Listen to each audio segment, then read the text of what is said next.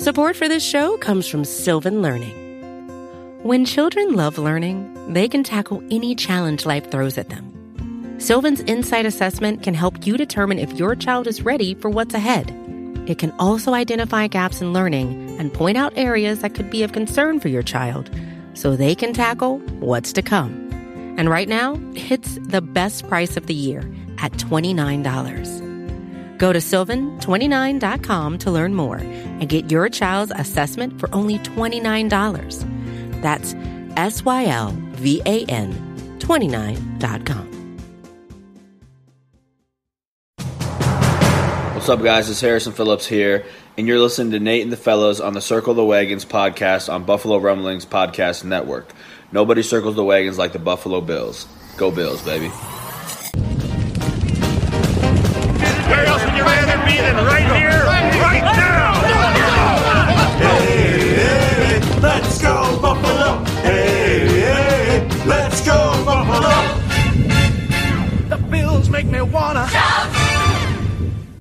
Welcome to the Circling the Wagons podcast, a podcast discussing the Bills all year round with interviews, news, recaps, and insightful fan discussion.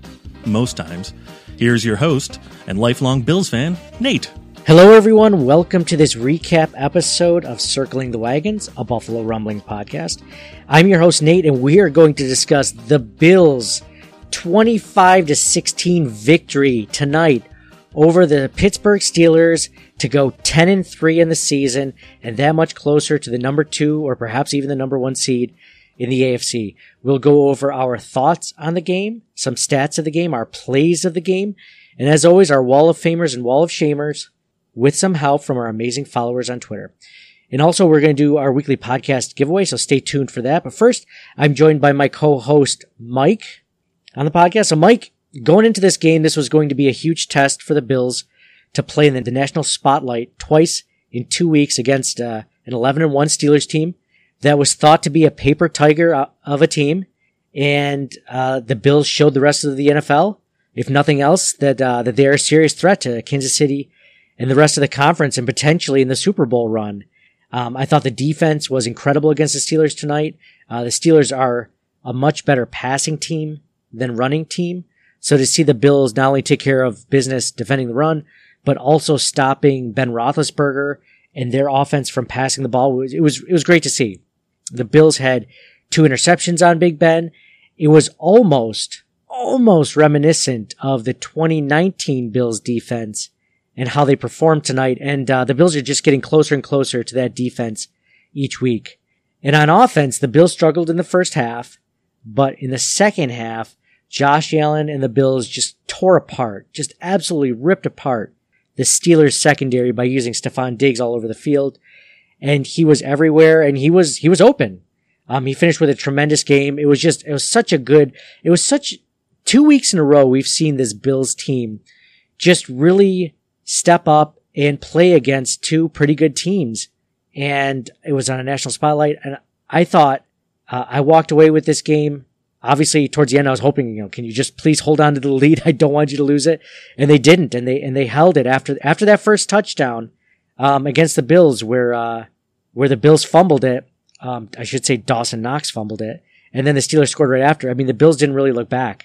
They scored a field goal. They had a taint by Taron Johnson, which we're going to get into a lot later. But yeah. So, Mike, what were your thoughts on, tonight's win? I thought it was a complete game by the Bills, right? Offense, defense, special teams. The thing that stuck out to me the most was the adjustments at the half. I was so excited to see them come out and play a strong third quarter. It feels like the first time in a long time. Just to step back a little bit, just for the Bills to be lifelong fans like us and to be so close to the promised land, right? A 2-game lead with 3 to play for the first division title in 25 years is just, for it to happen on a national stage in prime time, it's just exciting. And I wish we could be allowed in the stadium or the parking lot to be more a part of it. Yeah, that's the biggest shame, I think, in all of this. And this season, this amazing season that we're witnessing, the last time the Bills were 10-3 was 1991. It's a shame that we can't be there to witness it in person. And it's a shame, especially because the Bills, if they hold on to the third or fourth seed, or even higher, maybe even the second seed, there's no way that the Bills might get a home game in their first home game in how many years. So then they might win that home game, and it'll be the first home game in first playoff game in 25 years, and nobody was here to actually witness. It's a kind of ironic if you think about it from that perspective. Another thing real quick, if the Bills win the Super Bowl and they have a parade, like, we're all just risking everything, right, to be at that parade. Like, I'm not trying to be coy about this or whatever, but like, I wouldn't risk myself for much, but I would wear a mask, and I would actually consider going to Buffalo if there's a way to somehow socially distance in a parade, which I feel like is just a sea of humanity. There's got to be a way to do it, right? Like, if there's one time to ever, you have to be there. I feel like if you're willing to risk it all, it would be wouldn't it be worth it to go to the game more than the parade? Have you ever been to a parade that's exceeded your expectations? A parade is just, you can't see because everyone is standing on their tippy toes, which makes no sense.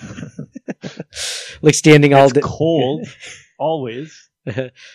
Or you're either too hot or too cold. Too hot. Oh, yeah. 4th of July, always too hot. Yep. Parades are terrible. Yeah, loud, too. Like, it'd be amazing. Just trying to temper. If you had to go to a Super Bowl parade or a playoff game, I think I would take the playoff game. Well, if there was a choice, I don't think there will be a choice. So, maybe, but they might not even have one. Like, the state government wouldn't allow a victory parade. Now, you could say, like, maybe all the fans will just run out onto the street. We just like knock down the fences at the Buffalo airport and just like mob the private jet for the Pagulas and just run across the tarmac. Hey, yeah. Super spreader event, right? Yeah. I'm not saying that this is a good thing, that we should.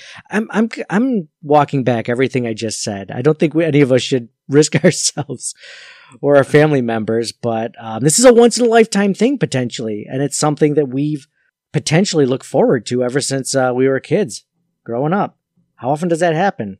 So, anyway, what were you going to say before I brought up potentially giving everyone COVID by going to a Bills Super Bowl parade? When you started to give your thoughts on the game and you said paper tigers, that kind of surprised me, and I initially kind of disagree with that. But looking at the people that the Steelers have actually played, right? Giants, Broncos, Texans, who are what we thought, the Eagles, the Browns, the Titans, like, they haven't played the Bengals, the Jaguars. They haven't played the teams that I thought. So I guess I do agree with that characterization. Does that? I think they're good. I just don't think that it was like, I don't know, the Bills had a pretty soft schedule last year. Were they really like, 11-6 or 11-5, 10-6? Like, they were good. They were really good. But it's. Certainly some of the shine came off last week, right? When they lost to Washington. Oh, yeah. A lot of the shine. Almost all of it. But yeah. Yeah. That was the narrative going into that, and that's what people and fans were saying. But it was good to show that the Bills, even though the Bills should really be 11-2. But anyway, that being 10-3, they deserve to be at 10-3. Like, they can, before this season, in the previous 2 seasons, the Bills never really beat a good team. Like, they had, I want to say, besides the 2017 season, in 2018 and 2019, they only had like 2 or 3 wins out of 16 against teams that were had winning records, or did not have losing records, I should say. So like, there were 8-7-1, the Vikings, and there were the 8-8 Titans last year, but they were like the Mariota-led Titans. They didn't beat good teams. This season, they're beating good teams. So I believe this is they're 4-3. Hold on. I tweeted this out earlier. John gave us the stat. The Bills are 5-3 against teams with winning records. So, I mean, that's pretty good when considering, the Bills haven't really done that before consistently. Mike, can we talk about the taint, the first taint of the 2020 season, the first taint since probably 2017, 2018? We first started this podcast in 2017, and you were the first one to talk about how much you like a good taint. And we haven't seen one. And it couldn't have come at a better time. No, that was right around Christmas. I can't think of a better gift to Bills fans than that Taron Johnson taint right before the end of the half. I mean, the Bills could get nothing going prior to that, right? And that just flipped a switch. Yeah, exactly. The Bills had just scored a field goal, but they were, the Steelers were. I mean, it was a defensive battle at that point by both teams. And neither one were really able to move the ball. And then Taron Johnson, of all people, all of a sudden, jumped a route on Big Ben and took it the distance, without getting tackled, and just easily scored for the offense. And that was, we're going to do Gettysburg play of the games later, but I mean, that has to be in consideration for one of it. And then after that, after that field goal, the Bills scored the field goal. They were down 7-3. And then the Bills scored 26 unanswered points. Or was it 23 unanswered points? Yeah, it was 23 unanswered points. And that was the catalyst for, I think, Mike, when you mentioned the third quarter and the Bills' third quarter woes, I mean, they put that to bed. The Bills scored 14 points in the third quarter, and the Steelers scored none. So I think that they were riding that momentum from the Taron Johnson interception. That taint for, what's funny is I had several of the listeners tweet at us and say, there's the taint, we've been on a taint drought until today. And I love that stuff. So if you guys keep wanting to tweet that at us and message us over Instagram or whatever, I love it. And it was hilarious because I've had people go, I don't know what taint means. So I said, it means just what you think it means, actually. For those of you that are wondering, it means touchdown after interception. But someone, I think it was like Jason from Buffalo or something, wrote, it means something different where I come from. What could that mean, Jason? So when I say that was an excellent looking taint, what does that mean when you hear that? So it was good to see one for once, and we've been waiting a long time. We've been waiting so long that I forgot the term taint existed. And that was a coin that, I mean, for any of the people that have been listening to the podcast since the beginning, which there's probably about 3 of you, if that, that was Mike's big thing when the 2017 season, when the Bills broke the drought. And I think that happened a couple of times. So it's cool to see it happen for the first time. The Bills have gotten close so many times before. They may have even gotten a feint, but no taints. And the taints are the ones you really get excited about. So actually, Jerry Hughes almost had a feint tonight when they sacked Big Ben, but apparently, he ended up not fumbling the ball. He was down by contact. Dude, can I just say something about the referees tonight? Like, they were all in on the Bills tonight for once in that I can remember for the first time ever, I think, potentially. I mean, there were 3 separate times where, like, there was the time where a defensive back blitzed on Allen and hit him as he was throwing the ball, but technically he hit the ball out of Allen's hand and Allen's hand just kind of pushed it forward, but they didn't call that interception or a fumble. It should have been a fumble. Mm-hmm. And then the Bills ended up punting the ball. I'm like, very quickly. I cannot believe they got away with this. How is Mike Tomlin not challenging this right now? And then there was that Tre'Davious White non-pass interference. But that was on third down, right? And it was wild because we agree that it should have been a fumble. Yep. But Allen's hand came forward and made it look like a 25-yard pass. Like, the ball ended up a ways down the field, so even if it was recovered, right, it wasn't like a first down stop and the ball's right there. True. Yep. The other team didn't get a feint. You're right. It was just, yeah. Yeah, there was a Tre'Davious White non-pass interference call where the flag got thrown out super late, and Tre'Davious White was, arguing with the referees about it, and Ben Roethlisberger was arguing too. And they kept bringing up Tre'Davious White being a valedictorian. That was hilarious. And saying that, he should have been on the debate team if he wasn't, because he ended up getting the flag put back and they ended up not calling that pass, which was a good call. But I mean, still, how often do you ever see them pick the flag up against the Bills, Mike? Has it ever happened, Nate? I don't believe it has. That's why the question needs to be brought up. I don't think I've seen it picked up on the other team. Several instances of that. Weekly. Quarterly? At least 10 times a day. No, it was. Then the other thing, which I didn't know, and I'm glad I'm not the only one that didn't know this, because there was a play where there were two penalties on the offense and defense. There was a roughing the passer call on Allen, or against Allen, where a player kind of dove into his knees. It was an iffy roughing the passer penalty at best. But then, there was an illegal formation shift, and you're just like, my first instinct was, I can't believe that they're going to allow these penalties to offset when one is so much more egregious than the other. And then they were like, oh, will we take the penalty, the more severe penalty or whatever, and they gave the 15 yards to the Bills. And I'm like, what? Because I swear to God, 3 weeks ago or 4 weeks ago, they didn't allow that to happen. And I was just like, it was a roughing the passer. Maybe it was like a holding call.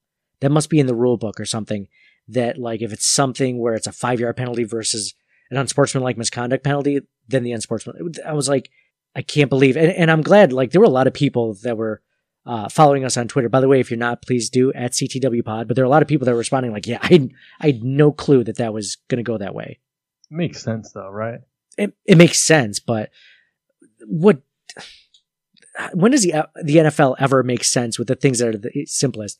Like someone brought up that Tyler Bass missed point after, right? Like, and it was like above the goalpost. Like, how do they not have sensors in each and every football? Like tennis balls in tennis courts where, you can see exactly where the tennis ball hit on the tennis court, like where the ball compressed into the court. How are there not sensors in each and every football to determine? Like you could just raise the goalposts. Yeah, that's an excellent point too. Make them 10 feet higher. Who cares? Like, what are you worried about? Yeah. So There's a lot to change, right? Look, why is a safety 2 points? A safety should be worth 20 points. Yeah, absolutely. We argued that in our fantasy league, and I think we made it like a 6-point or 7-point play. It's so much less likely than a touchdown. It should almost be worth more. It happens 2 times a season. Let's make it worth 2 points. It makes no sense whatsoever. Yeah, that's a good one. So, all right, well, let's go into our stats of the game for today's win. Stats of the game. They've done studies, 60% of the time, it works every time. That doesn't make sense. So you're telling me there's a chance? Oh, people can come up with statistics to prove anything, Kent. 40% of all people know that. Let's start off on the Bills side of the ball. Josh Allen was 24 for 43 for 238 yards, 2 touchdowns, and 1 interception. There was that one interception where Cameron Hayward, the Pittsburgh Steelers defensive tackle, came in and hit Josh Allen's arm as he was throwing the ball, forcing the interception. And it just caused a very shallow ball by Allen, which you don't normally see. So that was his only interception on the day. He did fumble once, but luckily Mitch Morse was there to recover it. Thank goodness. Zach Moss was the leading rusher for today. He had 13 carries for 43 yards, 3.3 yards per carry. Devin Singletary was the next leading rusher for the Bills. 7 carries for 32 yards, 4.6 yards per carry. They seem to be favoring Zach Moss. Well, when Zach Moss doesn't fumble near the end zone, they seem to favor him when rushing the ball, and they didn't get away from Zach today in the game.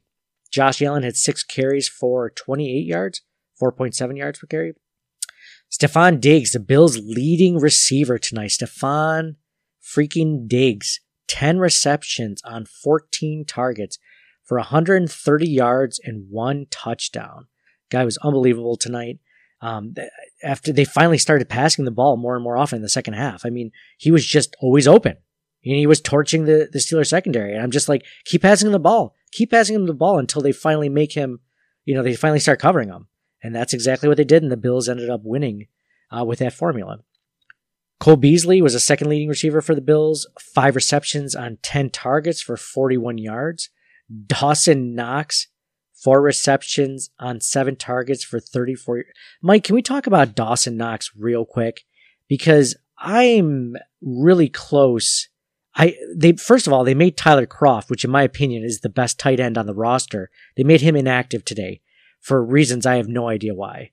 And they had Dawson Knox as their starting tight end. And he had that one first half and the second half on a third down conversion, and that was great. But that one play does not make up for the really bad game I thought he had tonight. And a really disappointing second season I feel like he's continuing, minus a couple of decent plays. Are you as down on Dawson Knox right now in his second season as I am? Or do you think there's a light at the end of the tunnel? Throughout most of the game, Nate, I had him as my wall of shame. With 10 minutes to go in the second quarter, he had that fumble / intercept. I think it was ultimately a fumble, right? I think so. Fumble. I think so. That immediately led to the Washington touchdown catch within 2-3 plays after that. And it felt like it let the Steelers right back into the game. And before the play before that, there was a long pass that hit him in the hands that he dropped. It's just like, man, with the size, the speed, it didn't seem like he could put it together at all. But then later in the game, he had a catch or two, I guess, that I'm like, maybe it shows you. I mean, he didn't something, but he didn't go completely Zay Jones and drop everything. But I mean, he caught some at the end. But I mean, in my opinion, that doesn't make up for what he did earlier. Like that was a great point by bringing up the play right before the fumble, because he went up and it was just him and a DB. Like Allen does his best to scramble to his right, throw across his body, Brett Favre-like, which, I know you love, Mike, and I love a little Brett Favre action, gunslinger, and throws across his body, and it's just him and a DB, and he has like 4 inches on that guy, and he can jump higher. He's super athletic, and he still can't come down with the ball. It's like... It hit him like right in the hands, and then he did a thing where he like spun it with his hand. You remember that? Yes. And you're like, it looks like an 8-year-old kid trying to catch a Nerf ball. And then, there was that. What else was there? There was that was there was also a play earlier in the game where he was supposed to do a chip block on the DB that was like blitzing, and he just kind of like stuck his arm out, but he didn't actually touch him, or he didn't actually knock him off his path. He just came straight towards Josh Allen. It's like, no, you were supposed to just, check him a little bit so that he didn't have like a free sprint. It was just, there was a lot of Dawson Knox that he's a very frustrating player. I don't know. I'm still, I haven't given up on Dawson. Not happy though. Not happy at this point. And I think he's going to, make a lot of people wall of shame later. So, and Gabriel Davis was the next leading receiver, 3 receptions on 8 targets for 19 yards. They really couldn't connect tonight, but they did in the end zone today. There was a great pass by Josh Allen to Gabriel Davis in the corner of the end zone. As far as fumbles go, we mentioned Dawson Knox fumbling the ball and losing it. Jordan Poyer recovered a fumble tonight, or he forced a fumble tonight, rather. On the defensive side of the ball, Taron Johnson had that interception, that 51-yard interception return for a touchdown. What an amazing taint that was. Levi Wallace had an interception tonight. That was great to see. That Gabriel Davis touchdown was Allen's 35th total touchdown of the season. And that's more than any other Bill in history. All right. That is a good stat, Mike. With 3 games to go. 3 games to go. 3 games to go, and he already has 15 more passing touchdowns than his best season. It's incredible. If you were thinking like how Josh Allen would do compared to last season, you're going to be like, okay, well, if he improves like 30%, maybe he gets to 30 touchdowns. He's already exceeded that. And we're not even talking rushing touchdowns added on top of that. I believe he had 20 touchdowns passing and 9 touchdowns rushing. He's already over 35 passing touchdowns. It's unbelievable. Let's look on the Steelers side of the ball. Ben Roethlisberger had a rough night tonight. His receivers didn't do him any favors. There were at least 2 or 3 drops that I counted between Deontay Johnson and Eric Ebron. Speaking of players trying to do their best Zay Jones impressions, the Steelers wide receivers early, at least, didn't do Ben any favors. He was 21 for 37, 187 yards, 2 touchdowns, 2 interceptions. The Bills really exposed them defensively. James Conner had 10 carries for 18 yards, 1.8 yards per carry. Bills run defense doing an amazing job, just always swarming towards the football on any of those runs. Steelers did have a lot of penalties though, or not a lot of penalties, a lot of injuries today. Though it felt like every time you looked around there was a Steelers player going down. And they were already short on some players going into today's game. The leading receiver for the Steelers, Juju Smith-Schuster, 6 receptions for 55 yards and 1 touchdown on 7 targets. Deontay Johnson, the next leading receiver, 4 receptions on 7 targets for 40 yards. Then Eric Ebron, 2 receptions on 5 targets for 30 yards. James Washington, 3 receptions on 6 targets for 29 yards and a touchdown. All right, so we're going to take a quick commercial break. After that, we'll go into our sweet, sassy, molassy plays of the game. We're going to do a Gettysburg play of the game, and then we'll do our Wall of Famers and Wall of Shamers, so stick around. Support for this show comes from Sylvan Learning. As a parent, you want your child to have every opportunity, but giving them the tools they need to tackle every challenge, that takes a team. Now more than ever, educational support tailored exactly to what your child needs can make all the difference. That's why parents have trusted Sylvan Learning for 45 years as the ultimate teammate in their child's educational journey, instilling in them a love for learning and a passion for reaching the next level. And Sylvan's Insight Assessment can identify gaps in learning and areas that could be of concern for your child. It's a 360-degree view into your child's learning that you can't find anywhere else, and helps ensure that your child didn't miss something in school that might put them at a disadvantage in the future. And right now, it's the best price of the year at $29. Go to sylvan29.com to learn more and get your child's assessment for only $29. That's SYLVAN 29.com. All right, welcome back to Circling the Wagons, a Buffalo Rumblings podcast. This is our recap show. Thank you so much for joining us. I am your host, Nate, and we're discussing the Bills' 26-15 victory over the formerly 11-1 Steelers. So it's a big night. It was a big game. It's so good to talk to you guys about this. There were a few stats of the game I missed, so I wanted to bring those up. Mike had a good one about Josh Allen's 35th touchdown. Stephon Diggs had over 100 yards tonight. His 5th 100-yard game of the season. That's the most by a Bills wide receiver since Sammy Watkins tallied 5 100-yard games in 2015. Gabriel Davis had a touchdown catch tonight, and he has a touchdown catch in 3 straight games, becoming the first Bills rookie to do so since David Nelson in 2010. Gabriel Davis, David Nelson, and Lee Evans in 2004 are the only Bills to ever tally 3-game receiving touchdown streaks. Stephon Diggs has already, with his receiving total tonight, he's already surpassed his previous career best in 2019. So he has over 1,100 receiving yards, and his previous career best was 1,130 in 2019. So he's already crushing that, like Mike said, with 3 games left to go. Bills now have takeaways in 8 straight games, and multiple takeaways in 4 of the team's last 5 games. Stephon Diggs tallied his 100th catch of the season, and that ties the team record Eric Mould set in 2002 with 100 catches. So he's 1 more catch away from breaking the entire record. That's unbelievable. Diggs has joined Chicago receiver Brandon Marshall in 2012 as the only players in the NFL history to reach 100 plus receptions in their first 13 games with a new team. All right, so let's go into our Sweet Sassy Molassy plays of the game. Sweet Sassy Molassy, get out the checkbook and pay Grandma for the rubdown. Our Sweet Sassy Molassy plays of the game brought to you by the DraftKings Sportsbook at Del Lago. And Mike, is it an obvious one for you? What is your Sweet Sassy Molassy play of the game in today's victory? It's the Taron Johnson taint. It's got to be the taint, right? I thought that was, I'm going to have to go with the taint also.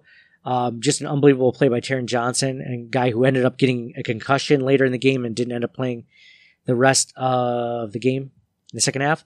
Can I give an honorable mention to a play that happened on a drive before that? So right before that, when the Bills finally scored and put some points on the board with a Tyler Bass 34-yard field goal, on that drive, Stephon Diggs on 3rd and 3 caught a first down catch, and you thought he was sandwiched by two different Pittsburgh defenders, and he ended up running down the field, getting a 23-yard gain, and it ended up setting the Bills up for a field goal, and that was, I believe, one of the small turning points offensively for the Bills, but I had to give credit to that, because that was an amazing play by Stephon Diggs, and it started the beginning of his second half run, even though it was at the end of the first half.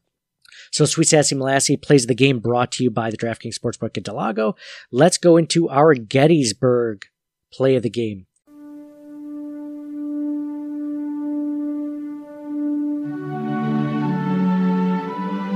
Fourscore and 7 years ago.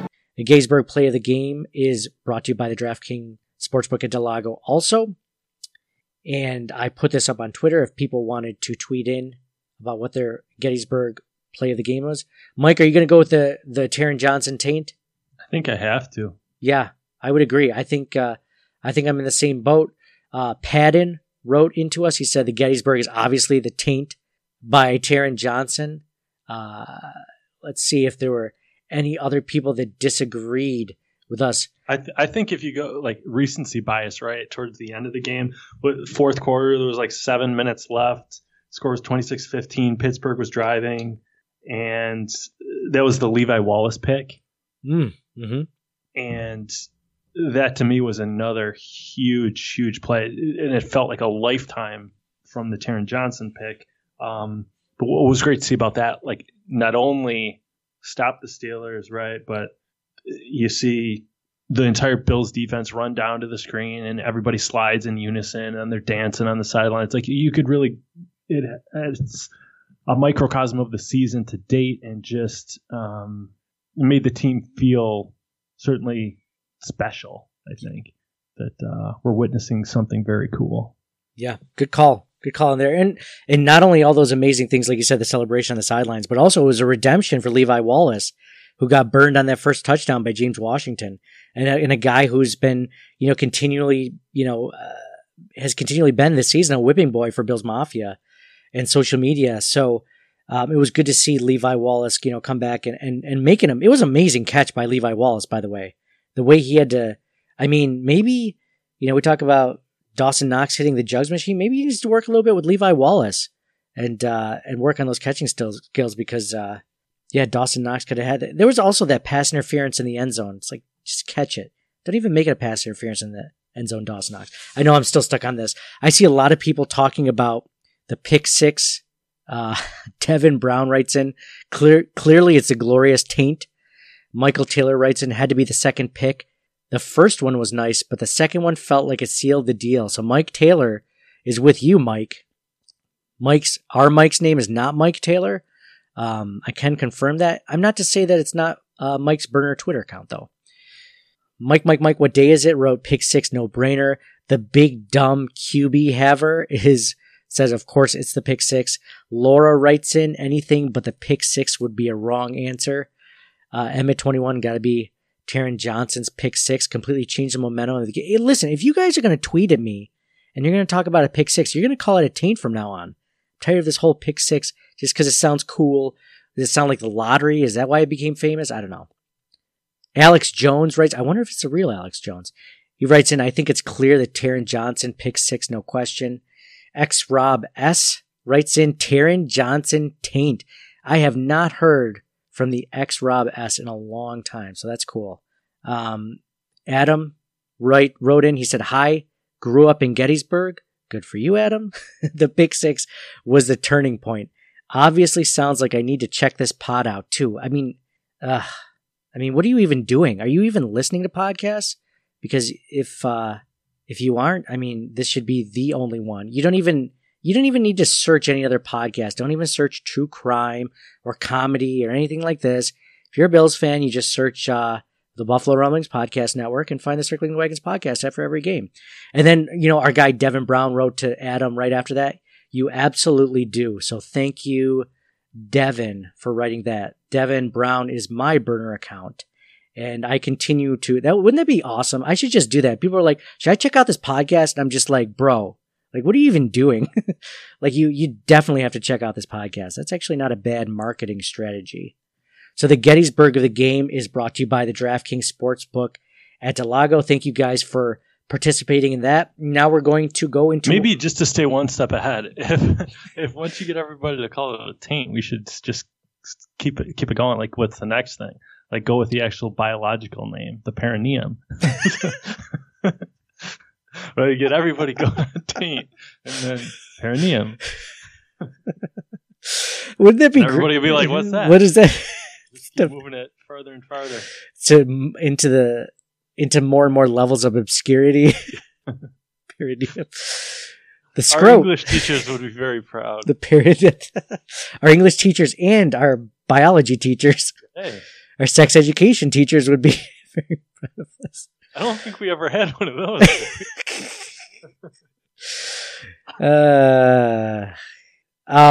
So I bet you if we did perineum, though, between you and I'm sure we could think of like what it means as like an acronym. So if people are like, ugh, like, why would you say that? And be like, oh, perineum.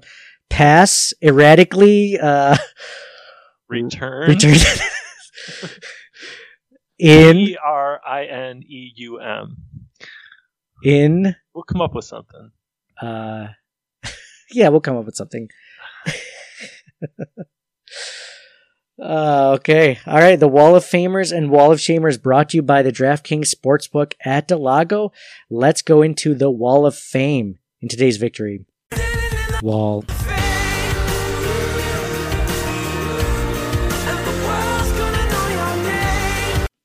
Mike, who are you going to put into your Wall of Fame in the victory against the Steelers? I don't think they can win the game without Josh Allen or a quarterback of that caliber. But to me, Darrell Williams really stood out. I don't know if played the game of his life, but I was expecting to hear TJ Watt's name all night, and I heard it maybe once, right? And not only that, it wasn't like the Bills were double teaming him. Like, Williams had him locked down all night, it felt like. And Watt, you could argue, is the best edge rusher in football. If not him, his brother, right? Like, so to me, that was such a pleasant surprise. And he's got to be getting a game ball, or I'll roll with him as my Wall of Fame. Or a new contract next season, because his contract is up after this season. He might have made a lot of money tonight. Yeah, absolutely. Hey, was it just me, Mike, or whenever Bills right tackle Darrell Williams was stepping back in his stance, it felt like it was like a split second before the ball was snapped every time. I'm like, man, he is either really fast or that is the best coaching imaginable to be able to be like, it's actually Darrell Williams setting the snap count or something like that. Like he just seemed like he always had like a step back, like right before the ball was snapped. I mean, if that was by design, amazing. But yeah, I agree, Mike. That was a good call on his. I don't think a lot of people are going to have that in Twitter, so I'm glad you brought that up. I'm going to go with Stephon Diggs on my Wall of Fame in today's victory. I mean, the guy was just a beast. You heard it earlier: 10 receptions, 130 yards, 1 touchdown on 14 targets. Just a great game by Stephon Diggs. I mean, the guy just always seems to be open. He's always seems to get, he's great with yards after catch. He's great at getting the ball in traffic, and just always seems to be there for Josh Allen. And I mean, this is how important it is, because now, did you mention, like, now he leads the league in receptions? It's wild to have a Bills player, like first player to 100 and leading the league. It's awesome. Yeah, that's incredible. I did not think it was going to go like that this season. I thought he was going to have a good season. This could be the start of something big. We talk about, free agent contracts with Darrell Williams and, Matt Milano's obviously up after this season. And then you also think about like, hey, maybe Stephon Diggs is going to want to restructure after having, we talk about Josh Allen having an MVP season as a quarterback. I think we kind of forget, Stephon Diggs is having an all-pro season. He should be an all-pro wide receiver. And the Bills, besides Tre'Davious White last season, they don't get many all-pros on their team. So I think he should definitely be considered for that. Obviously the Pro Bowl, but, on the all-pro team would be great. I think he's earned that. I'm also going to give a shout-out to the Bills, an honorable mention to the Bills' defense tonight.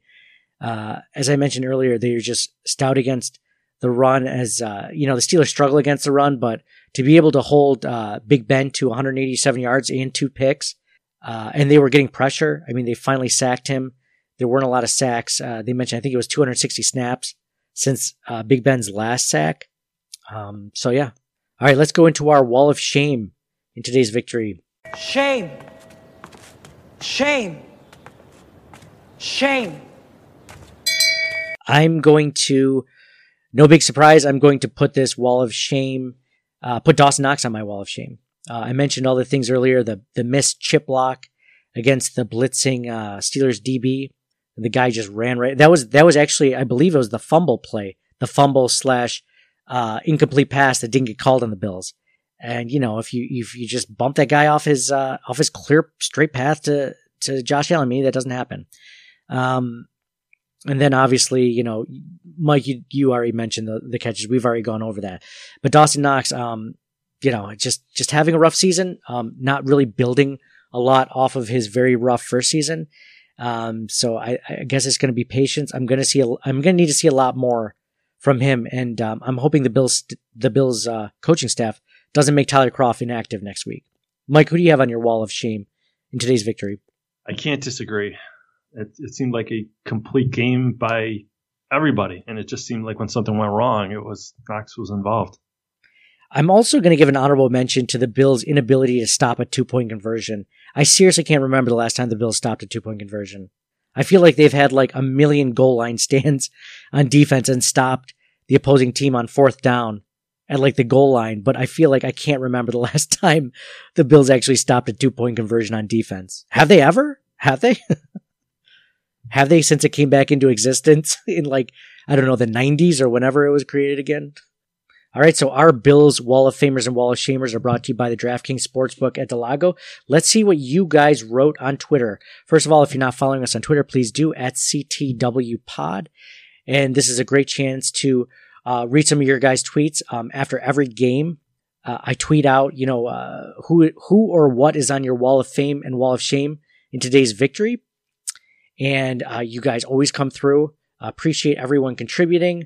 Andrew Insing writes, Wall of Fame, the Taron Johnson taint.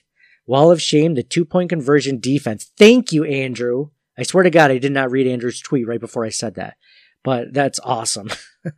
Seriously, teams would be better off doing that than kicking point after touchdowns. Yes.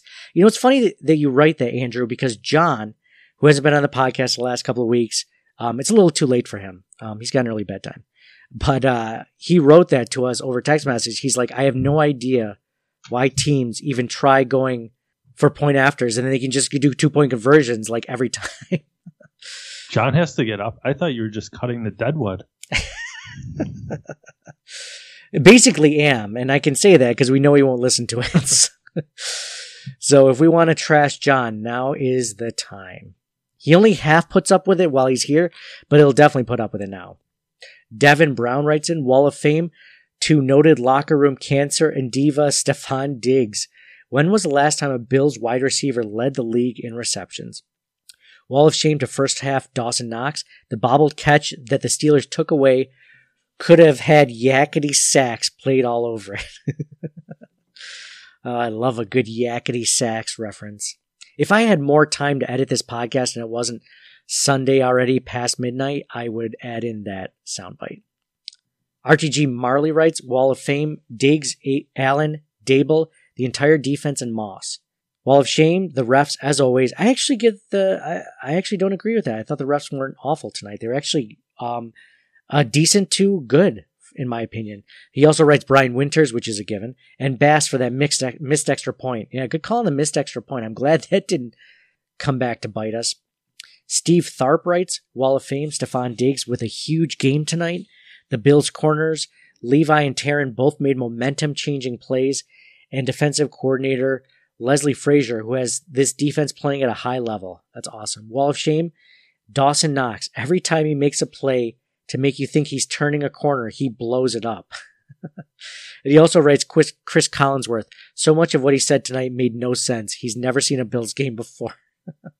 I think that's pretty much standard for everyone that commentates on a Bills game. I tweeted this out earlier that Chris Collinsworth said, an underrated part of this Bills team is the secondary. And I'm like, what are you talking about? That's like one of the best parts of their team. All things considered, you have all-pro Tre'Davious White. You have two amazing safeties in Micah Hyde and Jordan Poyer. So yeah, it's funny that Steve writes that. Private Joker 2003 writes, Wall of Fame, Stephon Diggs, the killer football droid, drawing from a database of jukes to break the ankles of the entire Steelers secondary. Wow, that was poetic, man. Wall of Shame, none. Knox had that horrible fumble, but also strained the defense with his athleticism. The Gettysburg of the game, that Taron Johnson pick 6. Bills loser QB writes, QB Club writes, Wall of Fame, the entire defense. Wow, great job. Wall of Shame, Chris Collinsworth bagging on the Bills the entire first half. And Gettysburg is Diggs. He turned up the dial that drastically helped our offense the second half. JD writes, Wall of Fame, the O-line as a unit. Wall of Shame, Bass. Dude had been automatic, but I can't really think of anyone else. Mike Graham writes, I'm a little late here, but Gettysburg is definitely Johnson's taint. I love how he just comes out and says Johnson's taint. It sounds a little bit different than how we say it, but if we're just like, oh, look at Taron Johnson's taint, it was great. Wall of Shame, our defense. That's what we have been looking for, and obviously Diggs. For once, I'm not going to do a Wall of Shame. I'm just happy everything seems to be clicking. Let's go, Buffalo. I love the positivity from Mike Graham. That's awesome. I'm just happy everything seems to be clicking. Yeah. Mike, what day is it? Writes Wall of Fame. Williams taming Watt. That's yours, Wall of Fame, Mike. Williams taming Watt. Defense as a whole unit. And Diggs, of course. Wall of Shame. Early weather affecting us so much. MGD writes Wall of Fame. Dable. Seriously. No, it's Wall of Shame, I guess. Dable, seriously, no RBs in the backfield. At least try to disguise a play or take time off the clock, or first and goal from the 1 and you got 3, but no time off the clock. You're offensive, all right, but not in a good way. All right. I did not expect that to just be a rag on Brian Dable. I thought Brian Dable had a pretty good game. I like getting everyone's perspective because there's definitely some people that agree with MGD. I'm not one of those people, but I was kind of surprised that they had first and goal at the 1 and they didn't somehow get a touchdown. Luckily, it did not matter. Henry Booth writes, Wall of Fame, second half offense. Great execution. Defense played outstanding. Darrell Williams held his own versus a great pass rush. Wall of Shame, first half offense was iffy. The Gettysburg moment is the Taron Johnson pick 6. Big R writes in, I like Big R. I like the moniker Big R. I'm just going to call you Big M, Mike. Isn't that a grocery store? Big M, Mike? Yeah. Second rate grocery store that we grew up near. Big R writes, Wall of Fame, Diggs, the best Bills skill player since maybe Thurman? Taron for the taint, Allen's second half, and that incredible team defensive effort. Wall of Shame, Allen's deep balls, but who cares? Go Bills. The Gettysburg play, he has Levi Wallace, a.k.a. number 2 cornerback on the field, but number 1 in our hearts today with his INT. Man, I didn't think as many people would go with the Gettysburg, that Levi Wallace second. I didn't think anyone. I thought you had something, Mike, that nobody would have. It was still good, though. Chris Allegra. Do you think Big R is big? Or is it more like ironic, like naming a like Little John? Fat guy tiny. Fat guy tiny? Little John. Do people have profile pictures? His avatar is just a giant R. That doesn't tell us. That doesn't tell us much. Yeah, I don't know. It's a good question though. Big R. Let us know if you're big R. And what's considered big? Is it like 6 foot or like 6'6", 280? Like what's he got to be big? You know, I should just call I think we know big when we see it. Yeah, true. True.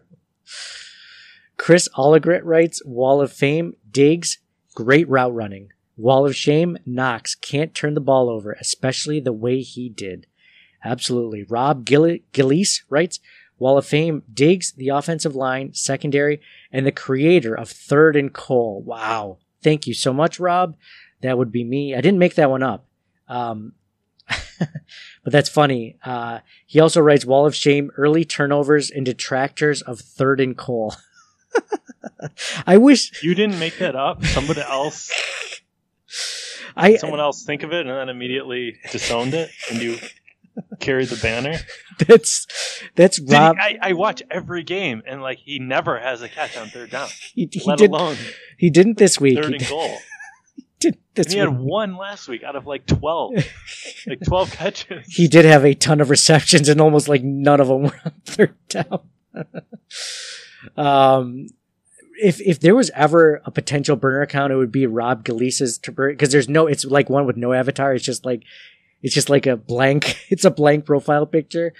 So I wish I could take credit for this. I don't know if I would name myself Rob. It would probably be something close to Nate, because I'm not that creative. So it'd be like, I don't know, Nathaniel, Nathaniel, Ethan.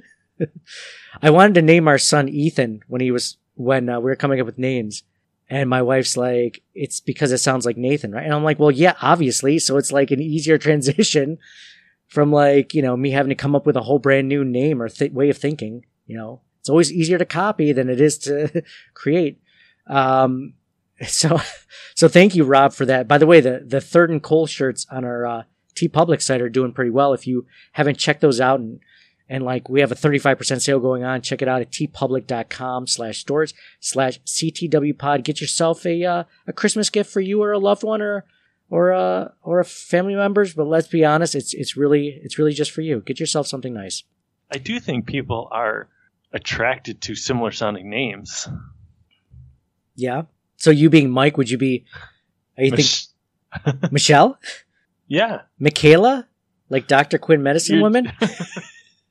You always had a thing for Dr. Quinn Medicine Woman, didn't you? It's because of the name. You can't help it. It had nothing to do with it. She was a very attractive woman at the. She was so far ahead of her time, man. She was a trailblazer. Being a doctor in like the 1870s. How are you not turned on by that?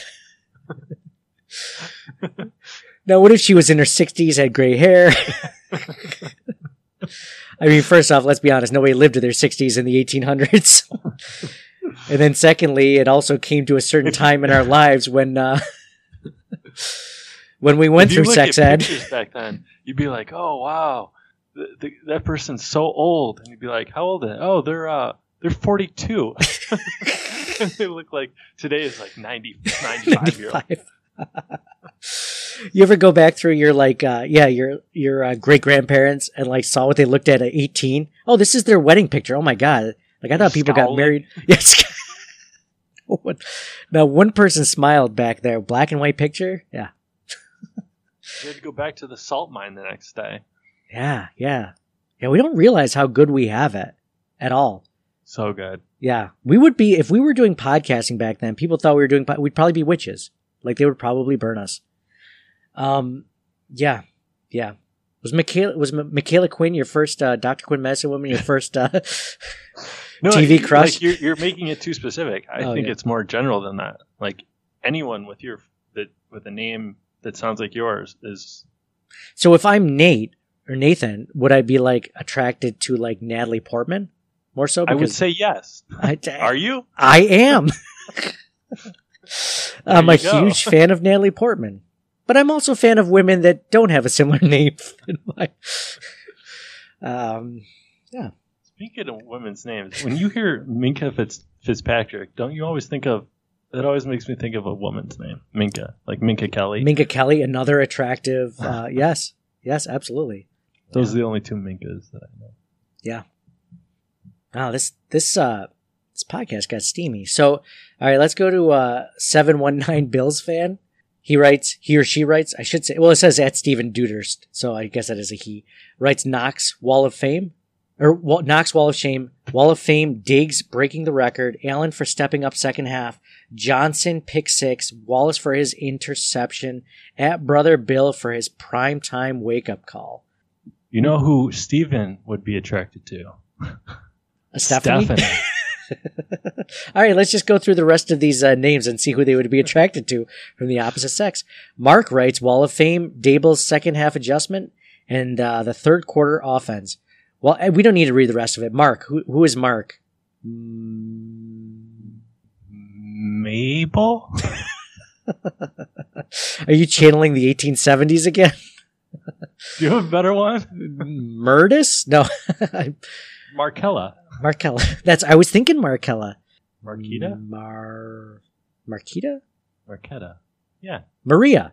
Duh. Maria. Yeah. Yeah, I win. Wall of Fame. Wow. Well, yeah, it doesn't have the cut in it. So, Wall of Shame, the offensive line in the first half. Gettysburg, the Taron Johnson pick 6. Jaden Wolf writes Wall of Fame, Diggs, Wall of Shame, Rodney Harrison for picking the Steelers. Rodney Harrison can go pound salt. I could care less about Rodney Harrison. Jaden, would that just be Jaden? Isn't Jaden like a girl and a boy's name? Yeah. Josh Allen Stan writes Wall of Fame, second half Josh and second half Levi Wallace. Also Diggs, that man don't care about your family. That's funny. Wall of Shame, first half Josh and first half Levi. Also Juju for TikToking on our logo. Good call. I forgot. That's why I love reading your guys' tweets, because you guys bring up all of these small things that are important but we miss just in the general discussion of the Bills game. So we could do Josh. What would be a Josh one? Jocelyn? I got it. Jocelyn. Boom. Alex Jones, Infowar Alex Jones writes, Wall of Fame, the whole offense in the second half and the takeaways from the defense in big spots. They're continuing to do that. Wall of Shame, the first half offense. Would you say Jocelyn? Jocelyn. I was thinking, is there a Jocelyn? I was thinking Jocelyn. I've heard That's that. That's good. Yeah. Alex Jones, that's an easy one. Alex is Alex. Do you imagine? So this is a quick story I have about that. Is there was a girl who I dated who had a girl who had a friend that was a girl that I met and knew, and her name was Lindsay. All right, and she was engaged to a guy whose last name was Lindsay. So when they got married, now we didn't stick around long enough to see if it actually came to fruition. That relationship did not last, but her name was going to be Lindsay. And I'm almost positive it was the same exact spelling. Do you just take your maiden name in that instance? Or do you just go, well, it's tradition? I don't think you can have the same name. Right? You could hyphenate it or keep your own. Yeah, right? Or keep your own. I don't think even as if I was her husband, I would be upset. I'm more of a traditional guy. I'm glad my wife took my last name. I wouldn't be super upset if she didn't, but it seems so unfair, though. What in general to take the other? You want to get married? You have to change the name you've known your entire life. Yes, exactly. That's what you have to do. No. Do you love me? Do you care about me? How much do you love me enough to change this name? I'm not asking you to change your first name. No one calls you by your last name. But if you were just to set up society, right? If you didn't know in advance, if you were a guy, a girl, how you would be born, anything about it, you would want it to be as fair as possible. So just the fact that you were a guy, it's unfair, fundamentally. Maybe from a fundamental perspective, if you're going to talk about fairness, but in my head, it makes, no, I wouldn't have been upset completely. Now the kids absolutely get my name. That's the way it goes. Are you upset with that too? I mean, I'm not upset with anything. I'm just saying, if you were setting something up from scratch, how could 50% of the population, women outnumber men, right? 52 to 48. Mm-hmm. How could 48% of people we're completely doing it this way? That's a good question. I don't know how it came about. I will say I am glad that like we didn't like. I mean, I totally get it from like traditional blah blah blah, but I mean, if you're completely setting everything up from scratch, there's a lot of things I think you do differently. Yeah, that's a good point. It's just the way that it started off, and then we just continued on, and nobody questions it because it's just like, that's the way it always was. It's the way it's like going to grocery stores. Like 100 years ago, their grocery stores didn't exist. Like literally within a few generations from us right now, people had to kill their own animals and farm their own crops to survive, And if you didn't, you didn't live. But like within, we just go to a grocery store for everything. I don't have to kill my own chickens. I don't have to pick my own eggs. I don't have to milk my own cows. It reminds me of like the parable, whatever you want to call it, of the pot roast. Do you remember that one? Of the pot roast? This sounds made up, but go ahead. Yeah, so there's like a little girl and she's watching her mom like create a pot roast or cook a pot roast. And before the mom puts it in the oven, she like chops off both ends. And the kid's like, well, why do you do that? And they're like, oh, that's how it's done. That's how you cook a pot roast. So then the mom, I don't really remember how this actually goes, but You're doing great, Mike. Just keep going. Right. It goes a couple levels. So then the mom asks her mom, like, oh, why do we do that? And mom's like, it's how we always did it. That's the way it is. That's how you cook a pot roast. You take it out of they kept come in a bag. You get it out of the bag, and then you cut off both ends, and then you put it in the pan. And that's how you cook a pot roast. I go, okay. And then, so then that lady goes and asks her mom, like, hey, I totally get we've been doing this way for 80 years, but why do we cut off the ends of the pot roast? And then that lady, would that be the great-grandma, pulls out the pan and is like, here's my freaking pan, and it only fits this size pot roast, so I always have to cut off the ends, right? So it's like illustrates we do things based on tradition, and it became that way for no reason whatsoever. Yeah. Wow. Does that make sense? Absolutely. I'm trying to think of a real world example of that. That's not a pot roast that I could use where it's just like, that's just the way we've always done it. Why would we do it any differently? That's everything though. Like, everything. I don't want to get political, so I won't say anything like that. But you could say football. Why is the 2-point conversion worth 2 points? If we were setting it up right now, like just to bring it full circle, like you would look at the point structure. What is it worth based kind of on how difficult it is or the frequency or something like that, right? Yeah. And you would never say, oh, this never happens. It's so difficult. Let's make it worth the tiniest amount. Well, why do we do that? Oh, that's because of the way it's always been. Yeah, you mean the safety, right? Or I'm sorry, what did I say? You said 2-point. Yeah. You said 2-point conversion. Or I'm sorry. Yeah. But the safety is worth 2 points. But yeah, the safety, the unlikelihood of it happening. And if that was the case, the Bills win Super Bowl 25, and then we don't have to worry about it. We don't even need Scott Norwood to kick a field goal. Everything's different. Yeah, I agree with that logic. It's a good call. By the way, wouldn't it be funny if we were talking about taking names with, wives taking names and stuff like that? Wouldn't it be funny if like I was talking about children taking my name? I was just joking, but like, wouldn't it be funny if you just started over from scratch in society? Like, let's say, for argument's sake, like I get the first child's name and then she gets the second child's name. Like, so we go back and forth. So like it has my last name, then it has her last name. Like you would absolutely play favorites with like, we got to make sure that mine is successful. I'll still love for all the resources. The other one's like the one with her last name is like Harry Potter. It's like sleeping under the stairway.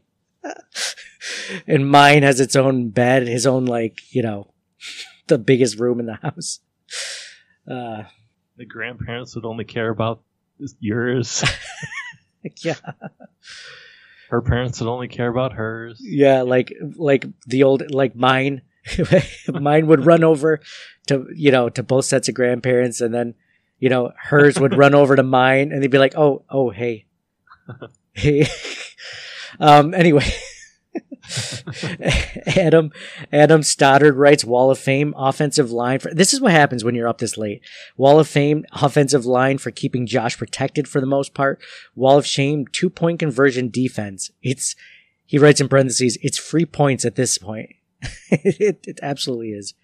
Adam Stoddard bringing this up. Dave Thorpe writes in. Wait, what would Adam like? Adam. Eve? No, I'm just kidding. Anna? Adele? That's a good one. That's pretty good. There was a girl I knew Ada? growing up. Ada. Ada's a name, right? Ada. I knew How about Edison? growing up. Adina. Edison? Edison's a good one. Yeah. Yours is the best. Yeah, it is. So, Mike, every once in a while I get a win. Dave Thorpe writes in, which is cool because Dave Thorpe's Twitter avatar is the Josh Allen jumping over the haters design from our TeePublic site. That TeePublic site is tpublic.com/store/CTWpod. Find all the designs there. People still buying the Alan Diggs 2020 Making Touchdowns Great Again shirt, which I think is awesome. Maybe it's because the election isn't fully over. And maybe it's still dragging on. So it's like, it's not official. So like, election year is still going on. But I still love it. I appreciate you guys supporting us. Obviously, we're going to do some giveaways from the site at some point. But Dave Thorpe writes in double digit wins, Wall of Fame, Steph, Finesse, Diggs. That's a good one. Not as good as Third and Cole, but I like it. Steph, Finesse, Diggs. Dable for second half adjustments. Williams had a very solid game against TJ Watt. Wall of Shame, the gray face masks. WTF, really. Dable, first half play calling. The Gettysburg is a Taron Johnson pick 6. Anyone with anything different is just wrong. Rory Doolin writes, Wall of Fame, easily Josh Allen for overcoming the troubles early in the game and getting in a groove in the second half. Taron Johnson for swinging the whole game right before the half. It really changed the whole game. Wall of Shame, Knox. He just drops too much and isn't showing a lot of growth. That is faux show. The Real Underdog writes, Wall of Fame, Darrell Williams going one-on-one with arguably the best pass rusher in the NFL. Wall of Shame, the first half for the offense. We stunk it up. Everyone keeps bringing up Darrell Williams. Brandon Beane signed Darrell Williams in the offseason to a modest contract when a lot of people weren't giving him a chance. And he's getting a really good season out of Darrell Williams at right tackle. Brandon Beane, besides getting a contract, obviously he got the contract extension this last week, which we're all happy about. He deserves a ton of credit for that free agent pickup. Now, if he can re-sign him for a reasonable amount, then he'll deserve all that much more credit. Matt Robinson writes, Taron Johnson, his taint was beautiful.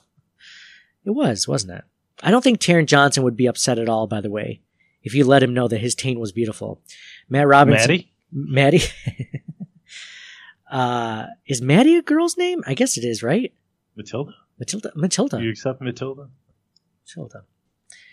Wall of Shame, Dawson Knox. Hard to drop a pass and give up an INT in the same play.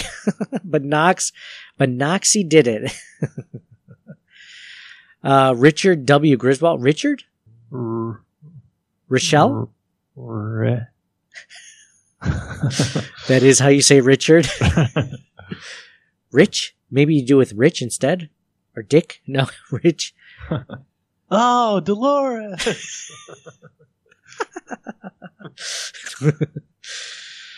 What did he keep thinking of? Malva?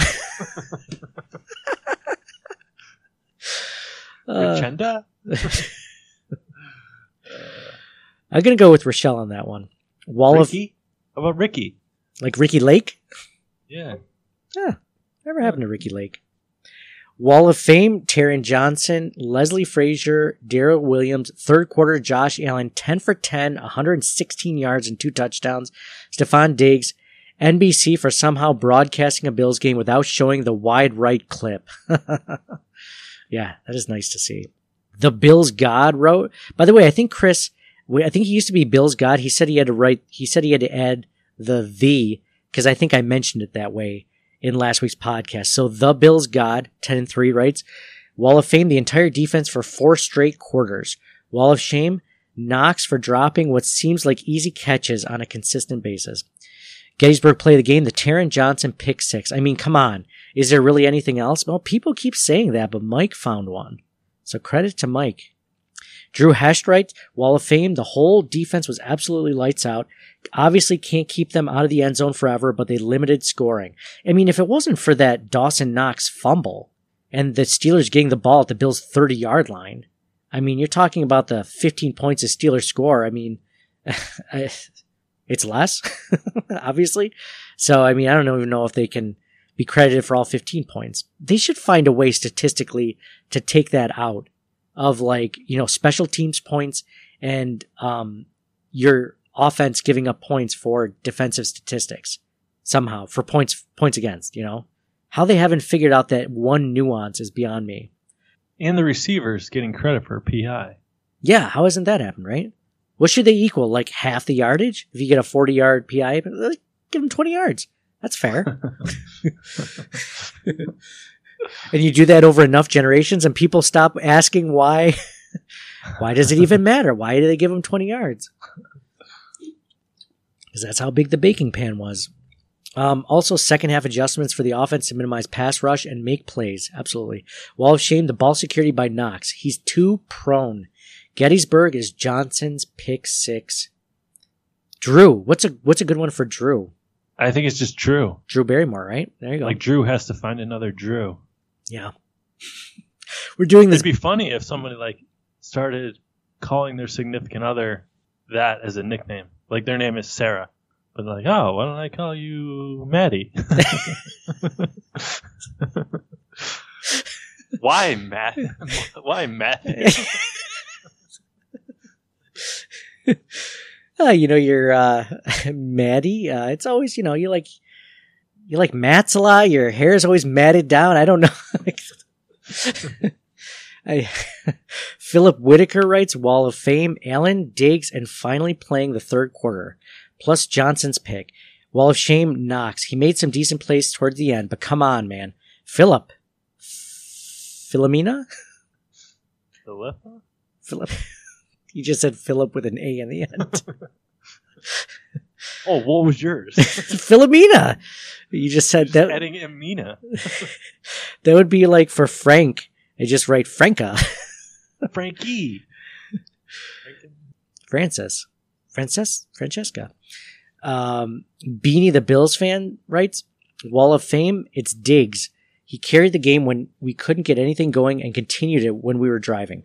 Wall of Shame, Knox dropping passes, and Bass missing that extra point. I'm watching this game. I'm thinking about the AFC Championship Bills versus the Chiefs. We can win that game. Absolutely. There was this cool video I shared on Facebook, on our Facebook page, from Mike Greenberg, saying why he thought the Bills are the only team in the AFC or in the AFC conference that could stick with the Kansas City Chiefs, and he makes a good argument. You'll have to check that out on our Facebook page. Emmett21 writes, Wall of Fame coaching staff. This is the first game where we look better in the second half than the first. Very nice to see. Diggs was always open. Wallace and Johnson had some clutch turnovers. Knox is a Wall of Shame. Knox. Croft is a way better tight end right now. Emmett21. What's Emmett? Oh, that one's easy. Don't tell me. Emma. Yeah, there you go. Emma, Emily, any of those. All right, we're going to do one more. I wonder if any of these people are with people that we've mentioned. Oh, well, if so lucky. If they are. Oh, that's funny. Not having to remember another name besides yours or something close to yours. Well, like the best sound to somebody in the English language is their own name, right? Yeah. So it works both ways. So like when you tell it to someone else, like you're hearing it and they're hearing it. It's like double. Mm-hmm. Good call. And you could scream that out when you're fooling around.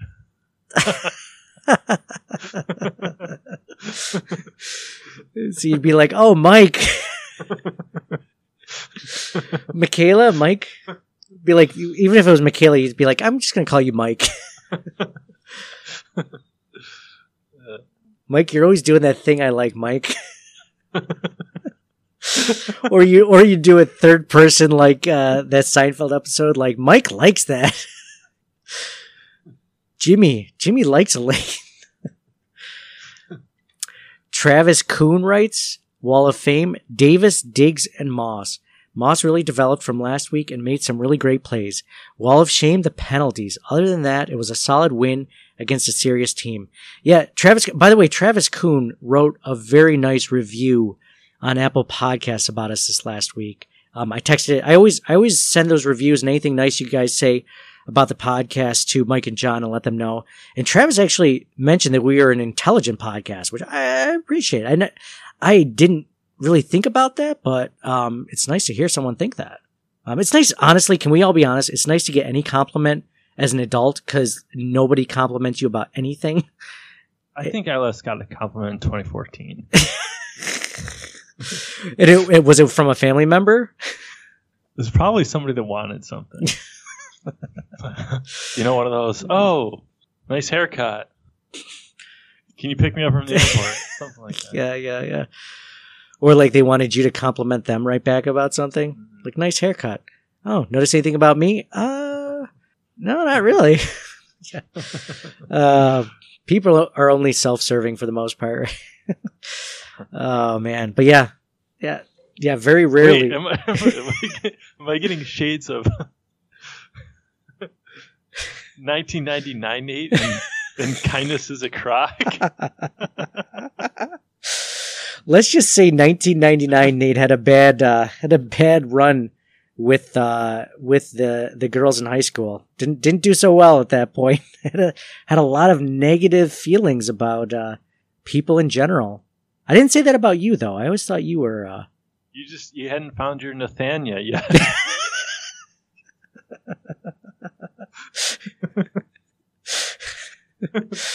Even if that was her name, I'd still have to call her Nate, right? When we were intimate, it's just Nathania.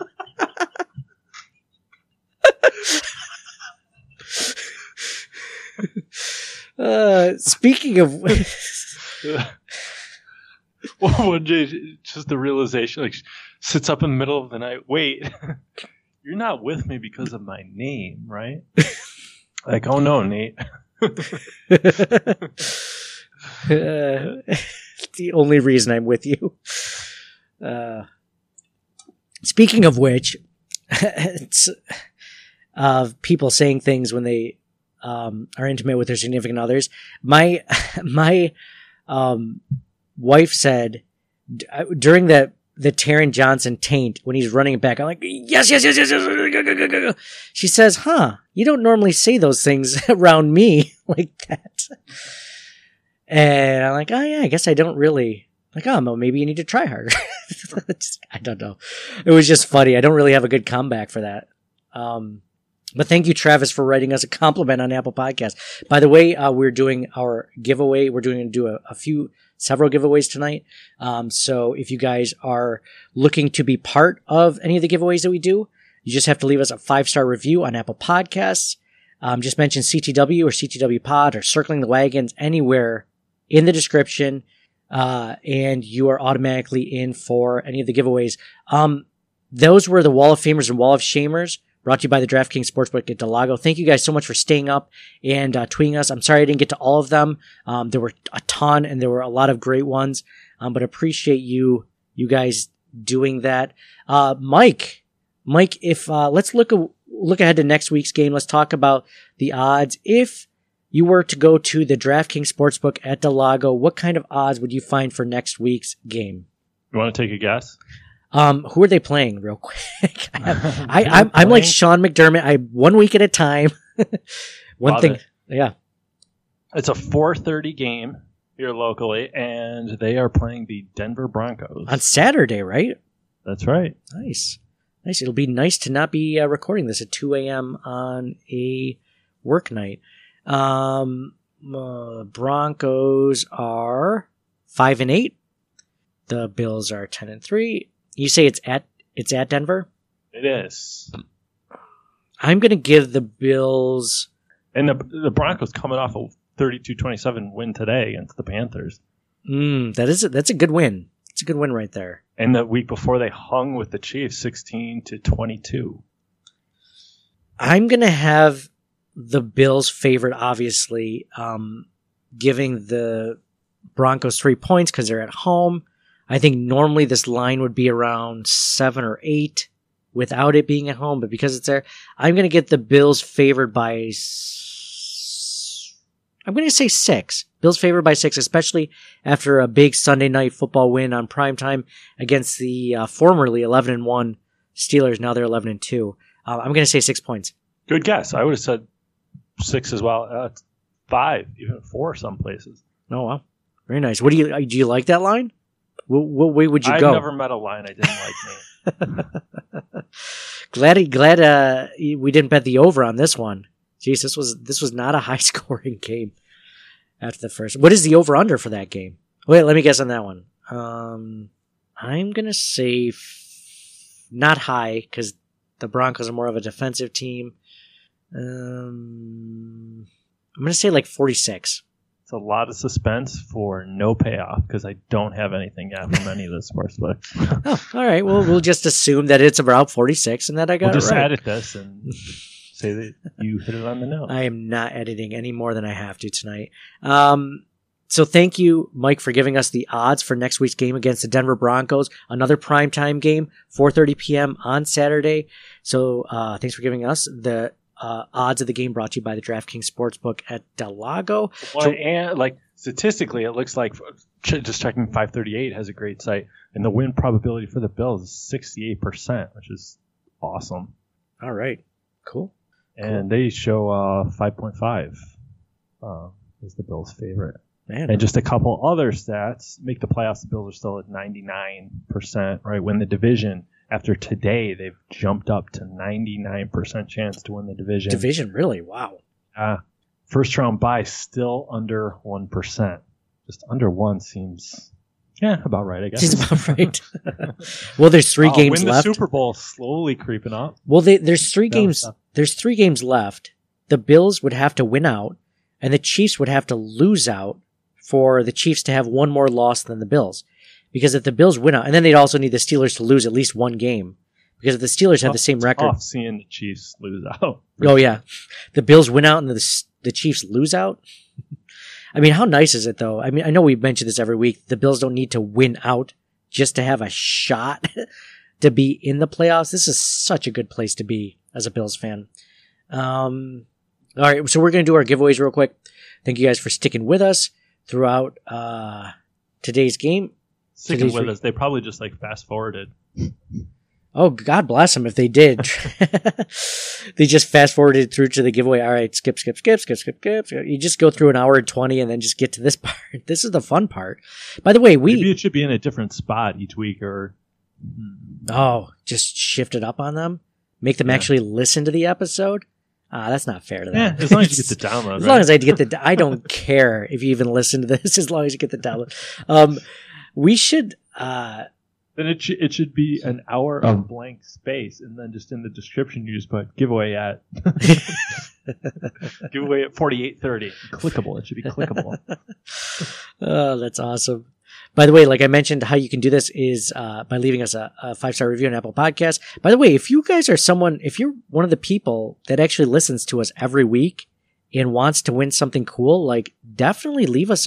I mean, I know there's a lot of you that do listen quite often, and we have a list of people that are eligible for this giveaway list, and you never come off even if you do win. So people have won multiple items.